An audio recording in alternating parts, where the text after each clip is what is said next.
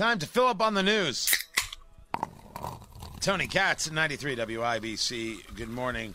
And, of course, it's a question of what's going to happen with GameStop and AMC and all of the rest. The futures are down right now, 255.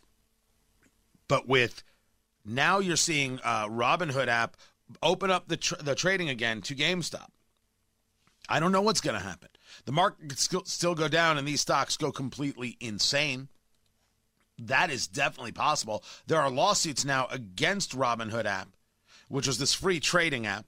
And it's because they said you couldn't trade certain shares, whether it be GameStop, the company, right? Where you buy the video games, the accessories, AMC, the movie theater chain, some others. Now they are supposedly allowing it. But meantime, the people who have been working on the pumping of some of these stocks and fighting back against the institutional guys, which it very much is a David and Goliath story as much as anything else, they're moving on to other things. One of these things in the crypto world, something called Dogecoin, which has gone up from literally less than a penny last Thursday to as much as 7.5 cents today. Now, you might say, so from a penny to 7.5 cents, so what? Now picture you own, I don't know, 1 million shares, right? Do the math just really quick. If you had 1 million shares at half a cent, that's $5,000. Now you've got 1 million shares at 7 cents, that's $70,000. Not bad for a week's work. I mean, that's better than government work.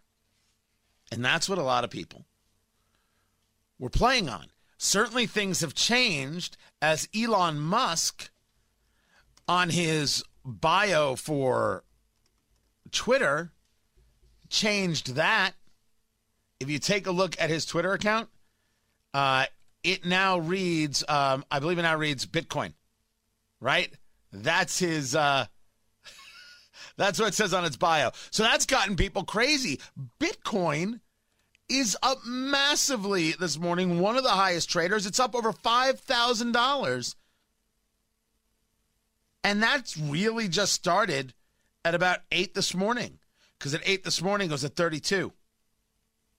That's, for the record, that's 40 minutes ago.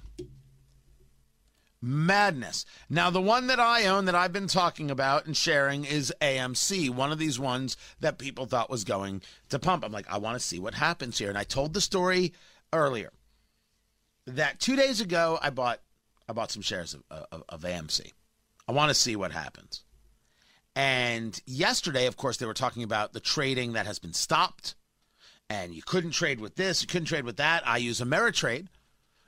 Not an advertiser, just what I use. And so I said, I wonder if I could still buy. And so I put in a low price and said, can I buy this? Put in a low price. And I said, all right, I can buy this. It'll still let me buy it because I was able to, execute the trade, if you will, but it didn't fill because the price was too low. And so then I went to cancel it. And in between the time I placed it to see if it would work and canceling it, the price dipped. I ended up buying more. Not the plan. Not the plan at all. So now the question is, will it reach the kind of numbers, right? And I got to tell you, I feel a little strange in having this conversation because I don't know the rules, right? I understand the rules of full disclosure, right? You can't be talking about something that you secretly have a part of. You got to be very, very honest and clear about it. And I am.